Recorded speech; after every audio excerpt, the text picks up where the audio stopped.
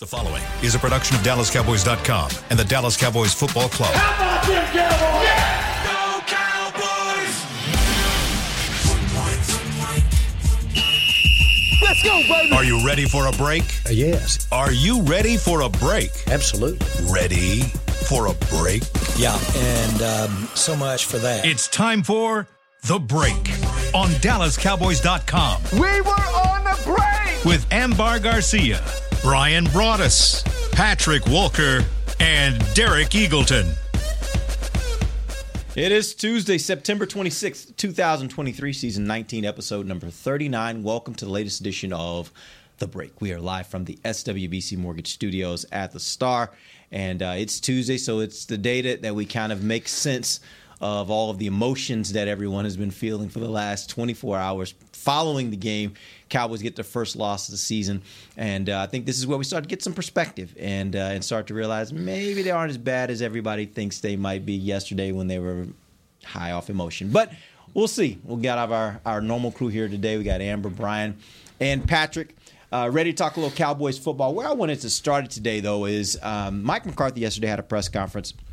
There were two quotes that he had that I want to throw out to you guys and just get your thoughts on them. The first one was with regard to play calling, more running in the red zone late in that game. His quote was, "I wish I had been a little more aggressive in the passing game on first and second down." Patrick, you were also there at the press conference. What were your thoughts on his reaction to the questioning around how he called the game there toward the end? You know what I love? I love when anyone takes accountability, because it shows that they're willing to look at what they might have done wrong and then improve. And that should give everyone a lot of optimism as far as the Cowboys improving in that aspect, because obviously it's going to be much different than a head coach standing up there in front of the firing squad and saying, "No, you know what? I got this. We know what we're doing." He's been doing that a lot since he took charge of the play calling this year. You notice every time he talks, he refers as himself and taking accountability. 100%. So I love that he continues to take accountability. This is not something new for Mike McCarthy. He's been taking accountability for a very long time now. I mean, look at Mike Nolan. He didn't last. So took accountability for that, moved on to Dan Quinn. But that wasn't a hard one. No, it wasn't. But he didn't. That was one of his guys. He didn't have to put him to the axe. He could have said, there were "Hey." Several coaches that were his that he had to take accountability for. Absolutely. So, I mean, the accountability aspect of it, I love it. It tells me that the Cowboys are looking inside themselves, and we should now expect to see, like Ambar said yesterday, where's the creativity that's been kind of hidden from the media, and we've not seen it through the first 3 weeks. So maybe this is a strong hint, Amber, that he heard you, and he's willing to start mixing some things into the red zone. Right. You know, if you look at Dak Prescott's numbers, I see why he ran the football. You know, Dak. There's some struggles with Dak throwing the football in the red zone. There's also some struggles with his accuracy. There's also some struggles with the receivers and their inability to get open and to win on the outside. You know, if you're one of those guys or gals that believes in numbers, 3 of 11 for 35 yards in the red zone passing, that's not going to get it done. And, maybe Mike we saw an interception there late. That's another thing you have to account for right there. His offensive line, maybe he thought he was a little bit compromised there. But to me, there's a lot of things that factor in. I think the Arizona Cardinals played really well down there. But this is something that they're going to have to figure out. And we've talked about it before, that there's been problems at times with the blocking, guys making mistakes. But sometimes you just get covered. But quarterback's got to be better down there. Head coach, play caller's got to be better down there. The creativity part of it. I think there's things that they've tried to do. When you say, the creativity of trying to run an option with CeeDee Lamb is nice. When it works, it's real nice. When it doesn't work, it's like, what are you doing that for?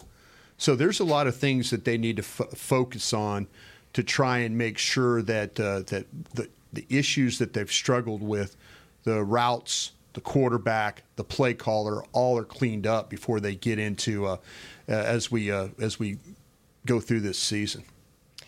Yeah, and he did mention yesterday, they're very well aware of everything, and he did mention how they lead the league on drives, and they're able to move the ball, and the most important thing is getting down there, but more important than that is now executing and and actually getting into the end zone. And it's good when you hear everybody talking about that. Stephen Jones on the Fan, everybody being well aware of where their issues are, and them trying to focus and dedicate more time this week as far as preparation and trying to get better in that. We know they have the talent. They have weapons that they can utilize. Now it's actually applying it and making it work. But it's good. I love it when I hear people take accountability, mention it. It's not like Jalen Smith type of vibe. It's more like you take it. So anyways, hopefully we see some progress this week, because, again, one of the things that was mentioned when not Kellen Moore, Mike McCarthy was taking over the play calling was how good of a play caller he is and how he can be creative. So we're waiting to see that, and hopefully it happens this weekend. All right, let's look at another quote that he had yesterday. He said this was in regard to the vertical passing game. He said that might have been a slight overreaction by me based on having the 3 new starters up front. Brian, you had mentioned that earlier yesterday. You said, I kind of think he kind of just was worried a little bit more about those offensive linemen. What were your thoughts on this comment? The second sack that they gave up, as we talked about yesterday, was a double move on the outside, and Marco Wilson didn't bite. And Dak is either got to let that thing fly, or he's got to. It's one of those things you can't. You can't hold the ball in that situation. You just let it go, throw it out of bounds, throw it over their heads, throw it too far. But we had a couple of problems there, and you had a problem with Adoga. He was beaten on the play to the outside, and then also T.J. Bass was beaten on the inside. So Dak really didn't have a place to, if he can climb the pocket, maybe he can make the throw. But on that particular thing, by holding the ball, you're presenting yourself some problems there. And maybe McCarthy after that play said, "Listen, I can't throw the ball down the field. I can't even try a double move here, with my guys because of the stuff with the offensive line."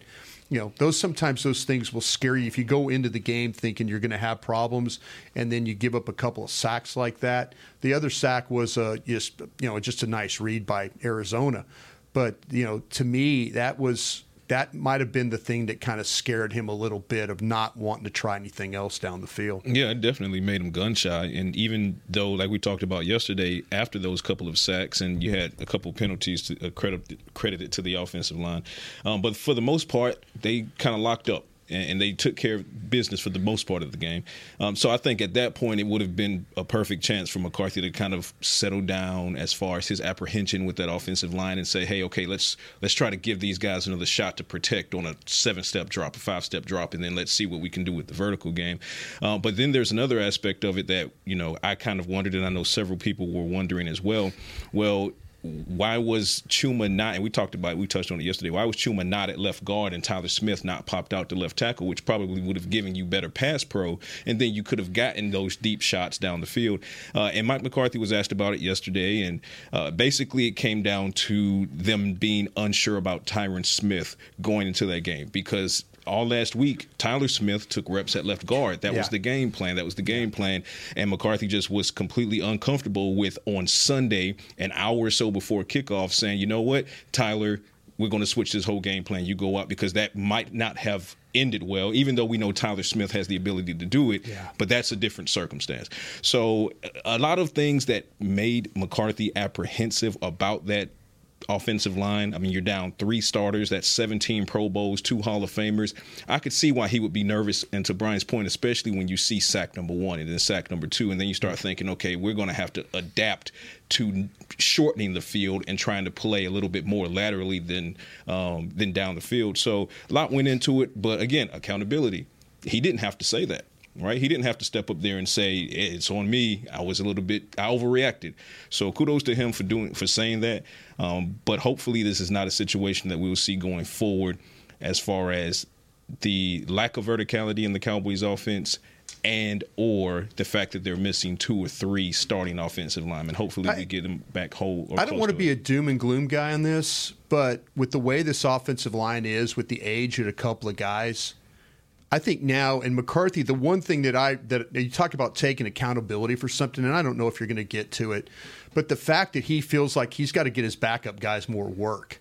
You know, when they run a script at practice and they have 8 plays committed to red zone, and the starters get 7 and the backups get 1, you better now think about, okay, instead of that, maybe it needs to be a 3-5 split. You know, maybe we need, and that's something he admitted that. And I think there's a lot of people that can take a lesson from that, coaches around the league, that, you don't get your backups enough work. But with this organization, the way this team is and the age you have at certain positions, you better get your backups work, because that was the absolute worst thing that can happen to you, of coming up on a Friday or a Saturday and 3 guys being out.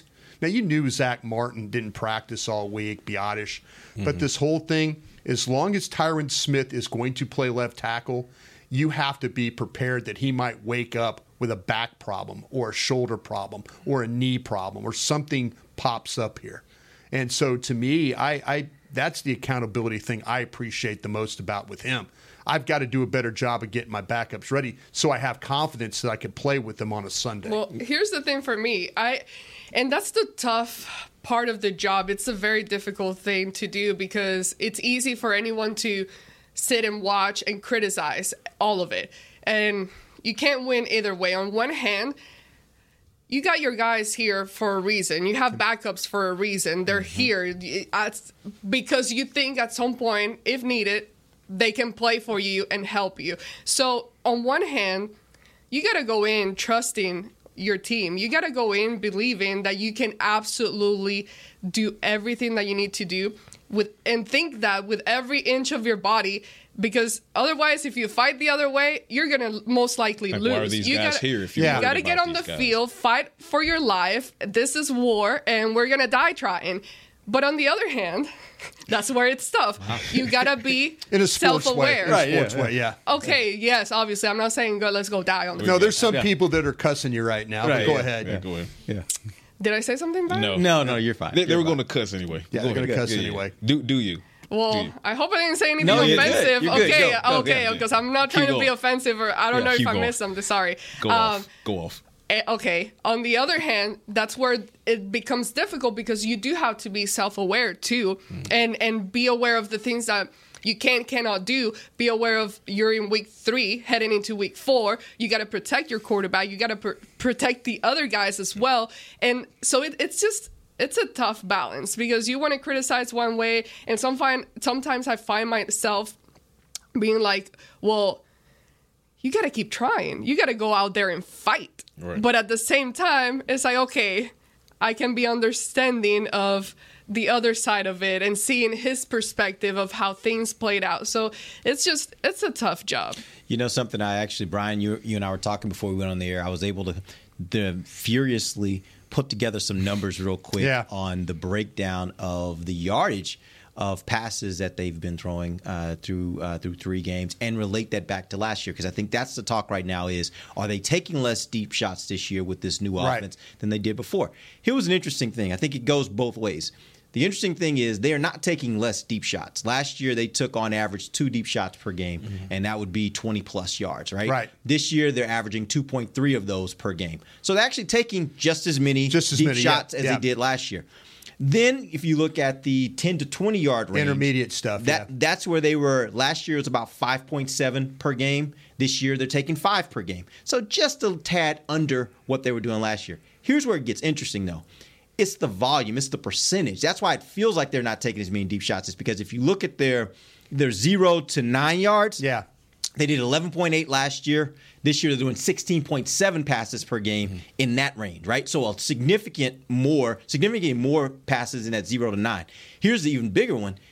Behind the line of scrimmage, last year they averaged 3.3 passes per game behind the line of scrimmage. This year, 8.3 per game behind the line of scrimmage. So it's not that they're not taking the deep shots. It's just that they're doing so much more of that behind the line of scrimmage, so much more of that. The screen game. Yeah, so much more of that 0 to 9 yards. They're just doing more of that, and it makes it feel like they're not going deep, but they're taking the same number of shots as they took last year. I think it goes, I mean, like you said, a lot of it goes to just perception versus what the actual numbers bear out. So when you look at the verticality, and we talked about it, and, you talk about the shot to CeeDee Lamb that was successful. I mean, they're taking the shots. I think it's just a matter of efficiency as far as production is concerned. How many of those deep shots are yielding, actual completions? And then look at the situation, because situational football, how many of those shots are in situations where it sways momentum one way or another in the game? And it feels over the first 3 games that they're down in those categories as you relate that to last season. What's interesting, you asked the question. That's what I'm saying. Let me throw it out there for you. That's what I'm saying. Okay, so last year, here's You're Dwayne's loving why. this, Derek. You're loving this. I love this next gen stats. Yeah, Me go. and Brian have been all over this thing. But when you start looking at the 20-plus yard passes last year, on the left and right side, they actually did really well. Mm-hmm. He had a 143.75 rating on the right side deep. He had a 132.21 rating on the left side. Not so good in the middle of the field. They were only 2 of 12 in the middle of the field, 20-plus yards with an 11.81 rating. Now, here's what if you want to juxtapose that's where some of your turnovers were. Exactly. That was an area that was a problem for them last year, middle of the field. Right. But this year, they have not taken a single shot in the deep middle at all. Not at all. But even on the outsides, they haven't been as good. They're 1 of 3 on the left side, 20-plus, and they're 2 of 4 on the right side, 20-plus. So haven't been as successful, and they have no touchdowns. Exactly. But they're taking the shots. They're taking the shots, but it hasn't been as successful for them this year. This might go back to your point, Brian, too, of are the receivers in position? Are they getting enough separation? Is the quarterback getting the ball where he needs to get it? Yeah. It's not as effective as it was last year, but they're taking the shots. It's just hasn't been as successful. I mean, you answered the question. I mean, that's basically where I was leading to it with was, yes, they're taking the shots, but what's the percentage level of success? And you answered it magnificently. Shout out to Next Gen Stats because they're all over this stuff. Let me in, by the way. But yeah, I mean, so that's what Cowboys fans and analysts are seeing and or not seeing. So the shots are there, but the plays are not being made when the shots are being taken. But then you also have to mix in the aspect of when you have the head coach who readily admits that he didn't give his backups enough reps in practice last week. And he said, you know what, you brought up preparation yesterday. You wondered if they were prepared. Well, Mike McCarthy stood on that podium yesterday and basically admitted that his backups were not as prepared as he would have liked, and he owned that. So that answers that question. So when you start to hear things like that, hopefully if there's a situation where the backups need to play again, Mike McCarthy is less apprehensive. Oh, they will. Right. And then, okay. And then when the shots are being taken, hopefully those turn into catches as opposed to pass breakups or sailed throws or whatever the case may be. So it goes to execution, it goes to preparation. You can't have both of those things going wrong at the same time. All right, we're going to take our first break. When we come back, I'm going to ask these guys this question. There were 3 areas that we talked about yesterday where the Cowboys had some challenges: run defense, penalties, red zone offense. I'm going to ask you guys, which do you think had the larger impact on the game, and which do you think is going to have the potential to be a problem going forward that the Cowboys need to address more readily than the others? We'll talk about that when we come back. This is DallasCowboys.com radio. Todd thought it would be secure to jog in the cheetah savanna. Todd believed the big cat repellent he bought online was reliable. And now, Todd is trying to be faster than this cheetah that can run 80 miles per hour. But the good news is, Todd has AT&T 5G that is fast, reliable, and secure. And he learned the best thing to do is stop running and toss her the backpack with the beef stew. AT&T 5G. Fast, reliable, secure. It's not complicated. 5G requires compatible plan and device. 5G may not be available in your area. See att.com/5G for you for details. Cowboys fans, after that move, we've just coined the term Rowdy Replay. Let's roll back the tape. Okay, there's our mascot Rowdy cheering on the boys. And now he's on his phone, on his Bank of America mobile banking app? Staying on top of his finances with his virtual financial assistant, Erica. Bank of America's digital tools are so impressive. Cowboys fans just can't stop banking. Learn more at bankofamerica.com/can't-stop-banking. Erica is only available in the English language. You must download the latest version of the mobile banking app, only available on select mobile devices. Message and data rates may apply. Member FDIC. Welcome back into Dear Doctor, the show where I answer life's questions with an ice-cold can of Dr. Pepper. Sheila, let's hear from our next caller, would you? Dear Doctor, my friend supported me during a tough time. But what's the right gift that says, thanks for being a shoulder to cry on? Okay, this one's easy. I say give her a delicious Dr. Pepper. Nothing says, thanks, girl, better than a one-of-a-kind soda. Yes, any Dr. Pepper flavor will do. Now, just a reminder that I don't need to be a real doctor to know that Dr. Pepper is the one you deserve. They say champions are remembered, but legends are never forgotten. United Ag and Turf offers a winning lineup of John Deere equipment built to tackle any challenge on and off the field. Legendary John Deere tractors, combines, residential mowers, commercial mowers, compact construction equipment, Gator utility vehicles, and a full line of golf and sports turf equipment. United Ag and Turf, the official Ag and Turf equipment supplier of the Dallas Cowboys. Visit UnitedAgAndTurf.com to find a location near you.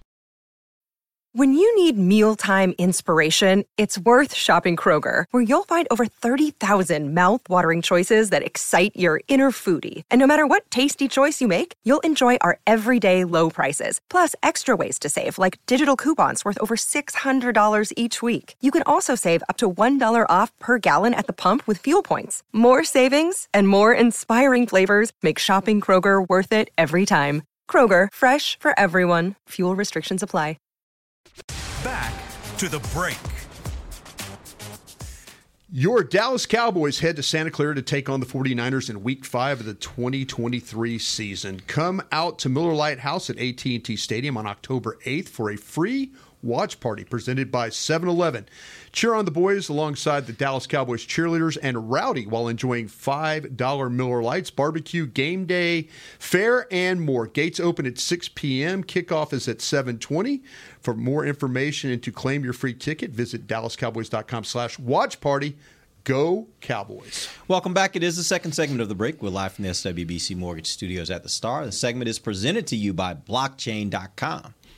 All right, here's the question for you guys. I don't want to answer this one. There were 3 areas we talked about yesterday that were problems for the Cowboys on Sunday. I'm going to ask you guys which area was the area that had the largest impact on the game. Run defense, penalties, or red zone offense?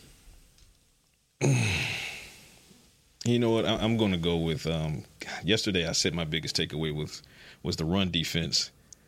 So today, I'm going to pivot to the penalties. I'm going to go with penalties because I think both of them are like 1A, 1B, and I talked on the run defense yesterday, so let me talk about the penalties today. 13 enforced penalties, 107 yards, but even bigger than that, you look at the context of when these penalties were happening. I brought up Udoka's holding penalty that forced 3rd and 13, and Ferguson got 10 of that back, but then they failed to convert on 4th and 3. You talk about Devin Harper's penalty that negated a 51-yard return from Kevontae Turpin on the punt that came after the defense forced a 4th and 13. So it was also the untimeliness of those. And it just, when you then combine that with the run defense allowing these chunk plays, the Cowboys just became more and more frustrated, more and more demoralized. And then before you knew it, the train was just off the rails in Arizona. And really, there was not much that the Cowboys could do. It felt like they could climb back into the game, but then guess what? Every time they tried to climb back into the game,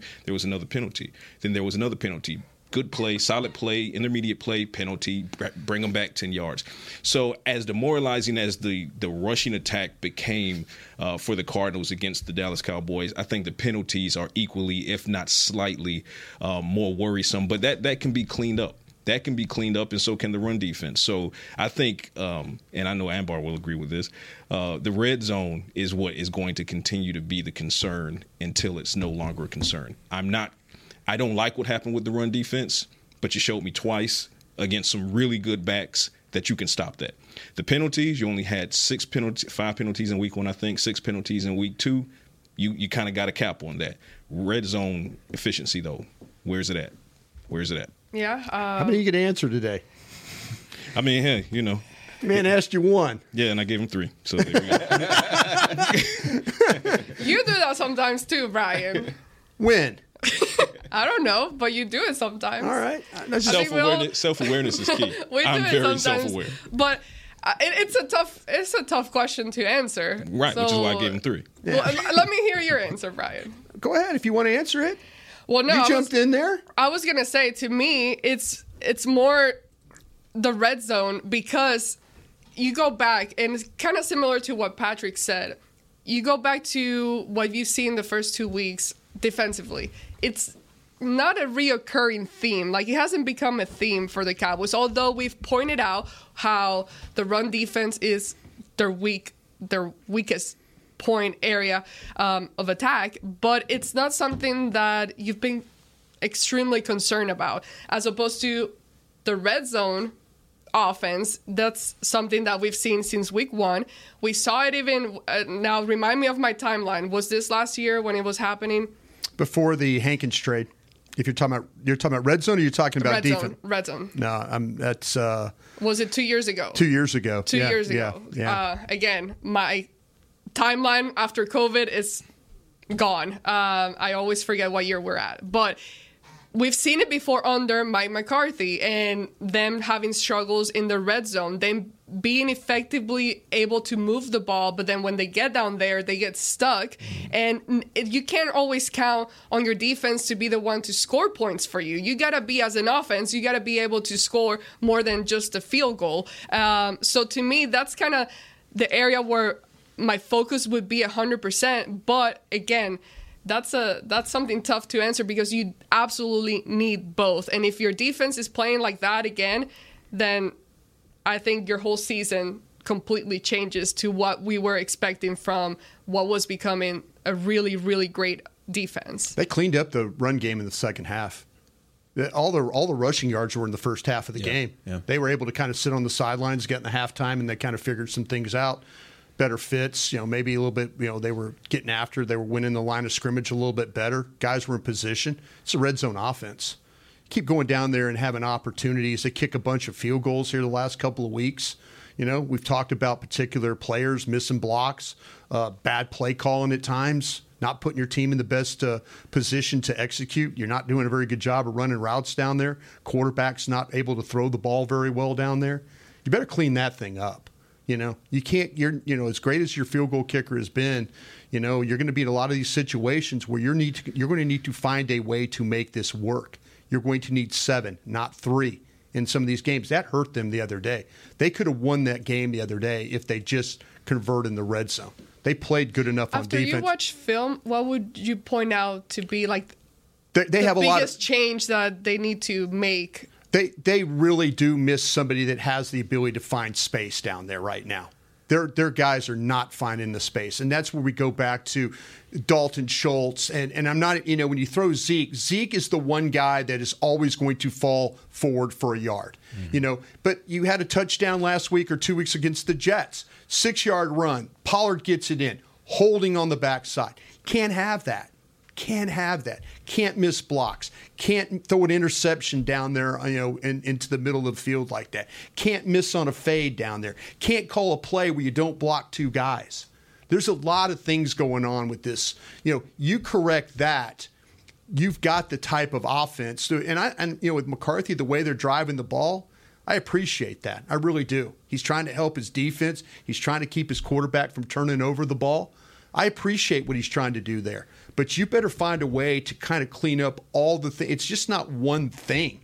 There's like 2-3 things a game that keeps them from scoring points that they need. Do you think that in any way the big 69-yarder that to me was the death knell for the Cowboys, do you think that was in any way a result of some of the changes they made or some of the attention that they were paying to stopping the run game that maybe forced them into some mistakes in the passing game? I think that was one of those things, and I don't know.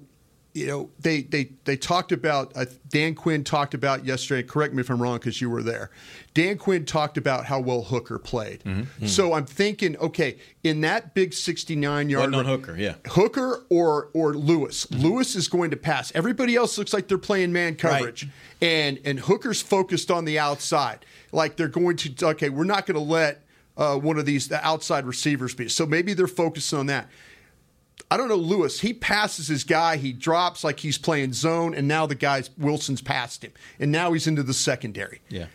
Somebody right there, with everybody else playing man, something happened between Hooker and Lewis right there that caused that. That was a flat bust. And they set it up, though.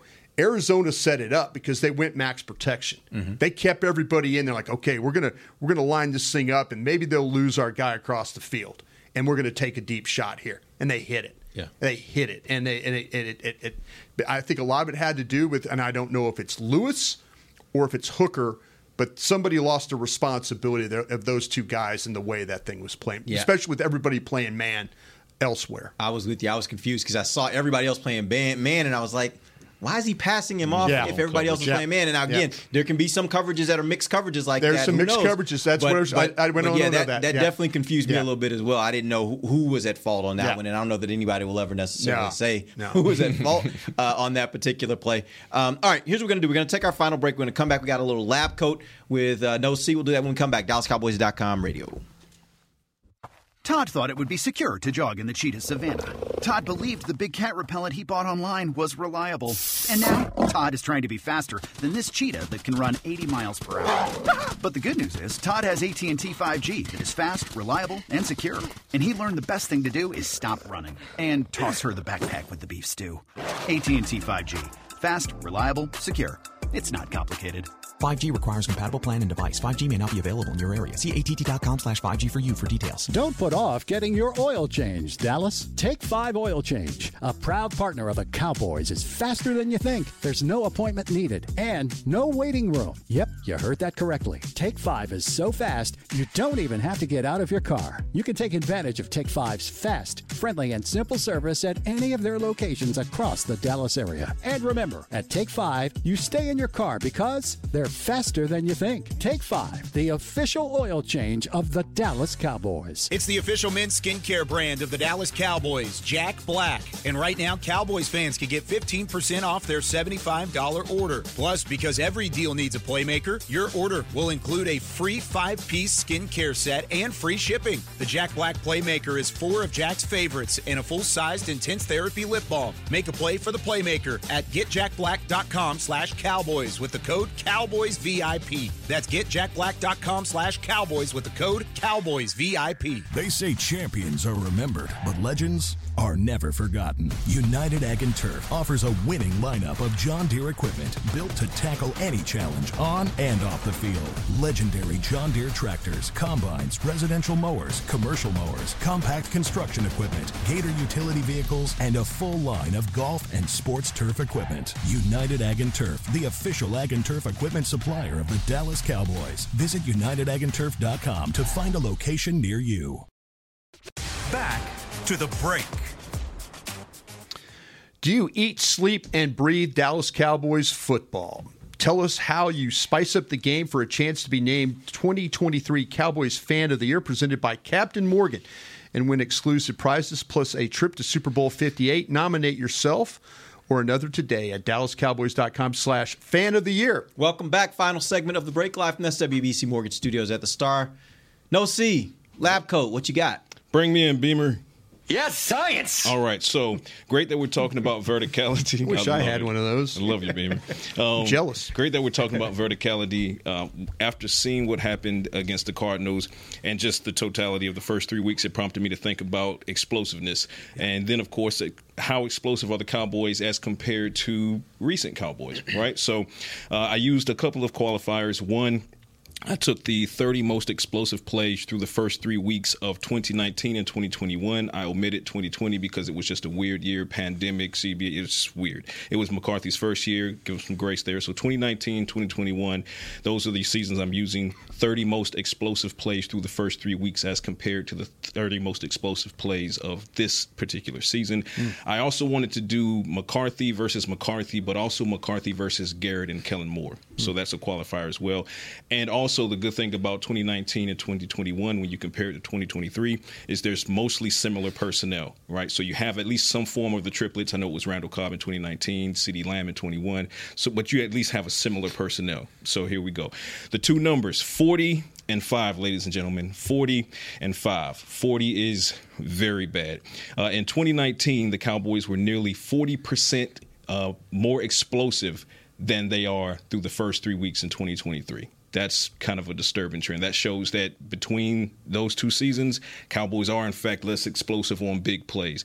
2021, they're only 5% more explosive than they are in 2023 through the first 3 weeks with Dak in this personnel set. That's actually not that bad because that goes back to what you were saying about next gen, perception versus what the numbers bear out. But then that caused me to dig a little bit deeper into 2021 to say, okay, well, considering it's the same coaching staff in 21 as 23 with Mike McCarthy, how would Mike McCarthy fare after that first 3 weeks of trying to figure out some things on the offense? Well, 25% jump in explosiveness from week 1 through week 3 versus week 4 through week 7. A 25% jump in explosiveness. They went on a 4-game win streak because they became the most explosive team in the NFL weeks 4 through week 7 a couple of years ago after having a similar start in lack of explosiveness over the first 3 weeks. So 40 and 5 are the numbers. 40 as compared to 2019. They're just not as explosive as they were in 2019 through the first 3 weeks, but they're not far off where they were in 2021, I'm sorry. And if that trend continues, and Mike McCarthy, who didn't suffer a 2-game losing streak last season also, if he bounces back and this offense can get going like I think they might, we might be in for a show over these next several weeks. That'll be interesting. I do wonder how much particular games factor into something like that. And what I mean by that is, let's say, for example, we know this year, week 1, the passing game was hampered by the conditions. Yes. I wonder how much, when you start looking at that and you're saying maybe the scoreboard too. Yeah, right. You start looking at 3 games. Are you factoring in those kinds of things that may even make this year seem a lot less explosive? Because of the fact that there was 1 game in those 3 that just didn't have the same, there wasn't the potential to be as explosive. You try to make it as apples to apples as possible, and obviously it's not always going to be. I looked at grass versus grass, turf versus turf, outdoors versus a dome, and then you look at 2021, which would be the more apples to apples. They were on the road at Tampa Bay. They were on the road in New York, right? They were on the road in Los Angeles. But see, so those competitors, Buccaneers, Chargers, and then the Eagles in week 3, you finish week 3 and you're sitting at a 2-1 record. Well, you just finished week 3 and you're sitting at a 2-1 record, and your rate of explosiveness is almost equal to what it was then. So all things considered, as much as you can make it apples to apples, there's optimism for the Cowboys, particularly as early as this week coming against the Patriots. You asked, well, yesterday, I believe, how long will it take for us to know what this Cowboys offense looks like? I know you were asking about the rushing attack and everything. And we talked about maybe by week 5, by the time you get to San Francisco, you'll know what you're dealing with. These numbers kind of bear that out. It's like you give them the first 3 to 4 weeks to kind of figure things out, particularly with Mike McCarthy, Dak Prescott, and having the weaponry now that's similar to what they had in 2021. And kind of most signs point to them snapping out of it probably as early as this week. You guys have been NFL observers for years. I don't recall there ever being a time when Mike McCarthy was the head coach of the Green Bay Packers, a criticism that offense wasn't explosive. No. And that's why I kind of wonder where the thought comes that his offense, just as an offense, as a scheme, is not explosive. Like, they don't build in opportunities for explosive plays. Because I don't think that was the offense in Green Bay. And maybe you could make the argument it was a different quarterback. Obviously, there was a very different quarterback. We're talking about a Hall of Famer. But I don't know that I buy into the fact that the offense itself doesn't lend itself to those kinds of explosive plays as much as I said with those other numbers before, that maybe it's just that the base of the offense is we are dinking and dunking you. But there's going to be some shots that are going to be taken, but we're going to dink and dunk you down the field. Yeah.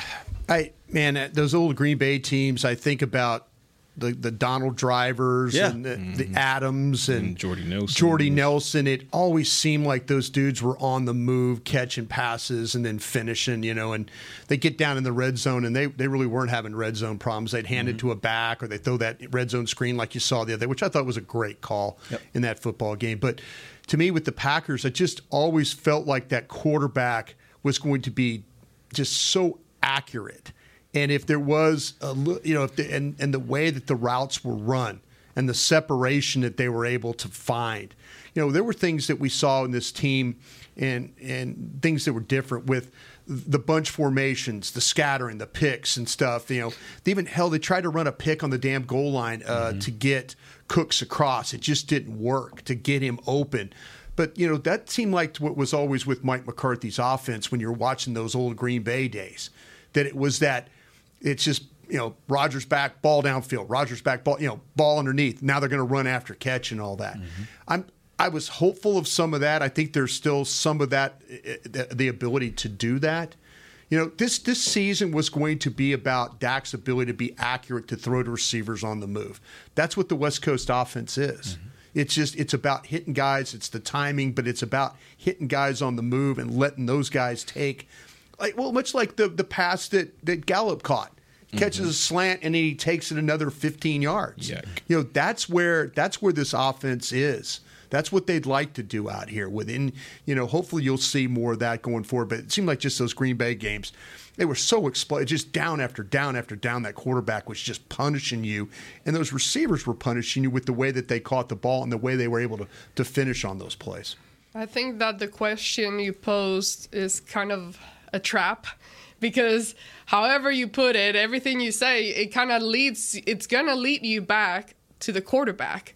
And having that quarterback conversation and criticism and, fans criticizing and questioning, is Dak the right guy? Which those questions are starting to pop back up, and they always will. Yeah, they always are. Yeah, they always are. But I think the first, is going to be there. So but I feel like the first 2 weeks, it's not what you see. Most of the things you saw was like defense. Everybody cheering for the defense. But now after week 3, we hear those things again. Do you have the right type of quarterback leading the team? And people posing that question, and this is the guy you got. I personally, there are things that I would like to see more of Dak doing. One is incorporating his ability to run, his feet, move, get on the move, because he has the body, the physique, and the condition to be able to do that. And 2, can he be the guy that in critical situations towards the end of the game be able to finish? Can he be the guy that can finish?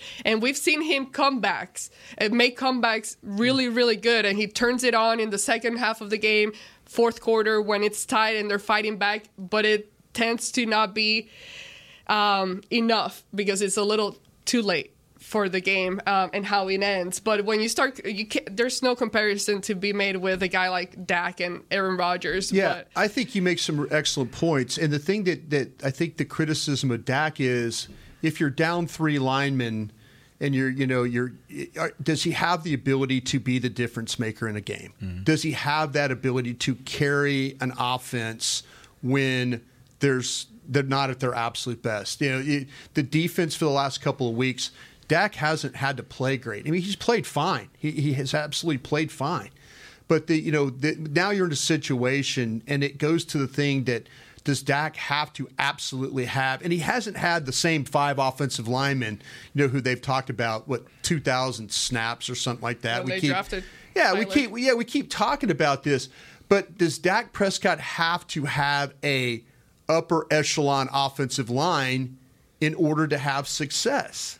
That's the questions that people ask. Can he have the ability? Is he talented enough to carry this team when things aren't absolutely perfect? But this is where I look at it and I'm like, I think the conversation sometimes with Dak is a conversation that you can have about most quarterbacks in the league. And quite frankly, let's look at the top 3 teams in the NFC, right? You got Brock Purdy over in San Francisco. You got Jalen Hurts out in Philly, and you got Dak Prescott here. I think, quite frankly, all 3 of them have had the same first 3 weeks of the season.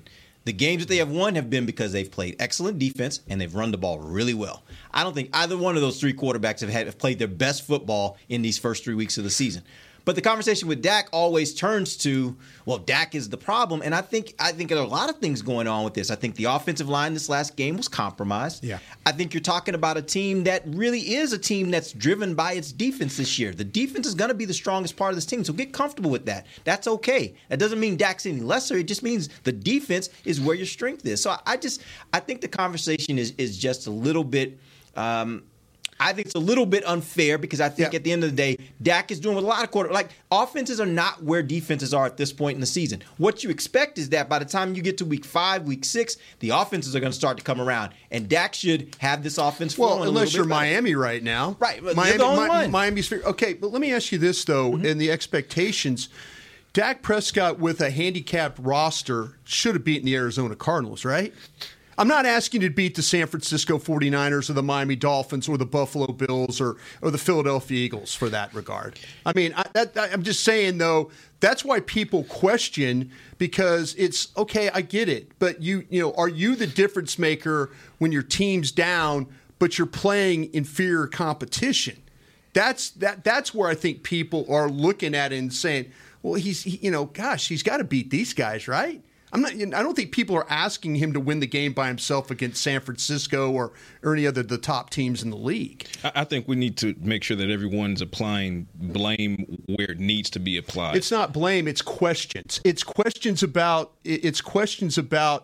where your team is and where your team is trying to go. But it may not be blame for you as much as it's Yeah, you kick that button. There you go. It may not be blamed for you as much as it's blamed from Cowboys fans. So it's addressing the point about Cowboys fans are going to circle back to blaming Dak Prescott. Yeah. And for my money, number one, that throw in coverage, that was the interception. You can't make that throw. You just don't make that throw. 100% accountable to Dak. Right. It's also true, as McCarthy said yesterday, he himself he overreacted to the fact that he was missing 3 offensive linemen, and then so he took some verticality out of the playbook against the Cardinals. And if you are the play caller and you're taking the vertical game out of the playbook, then you're not asking your quarterback, Dak, to throw the ball deeply as often as he probably would have. So there's the accountability for Mike McCarthy as well. So those two individuals have to share that accountability, and they do. But the question for me, if the question is, can Dak Prescott carry the team? Well, this is a guy with 19 game-winning drives in his career.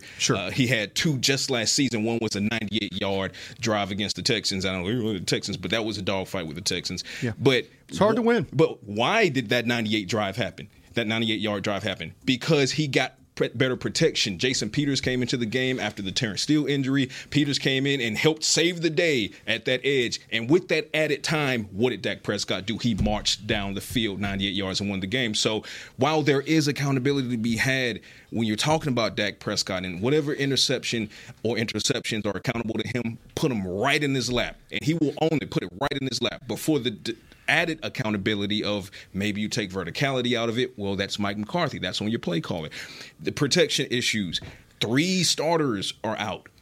3 starters. So no matter how you slice that, 3 starters are out. And then your backups are young guys going against a veteran front, even without Carlos Watkins, going against a veteran front. Brian did a magnificent job of breaking down that Cardinals front last week.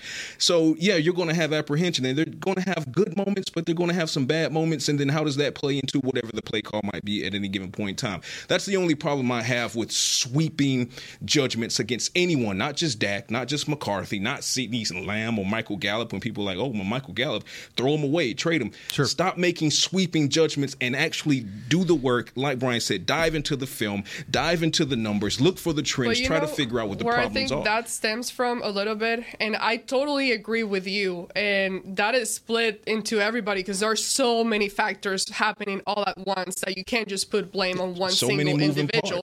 But I think that where that conversation from fans and people that watch stems from is looking at year after year, the things that you've changed around the offense, the team, the talent, the organization, coaches.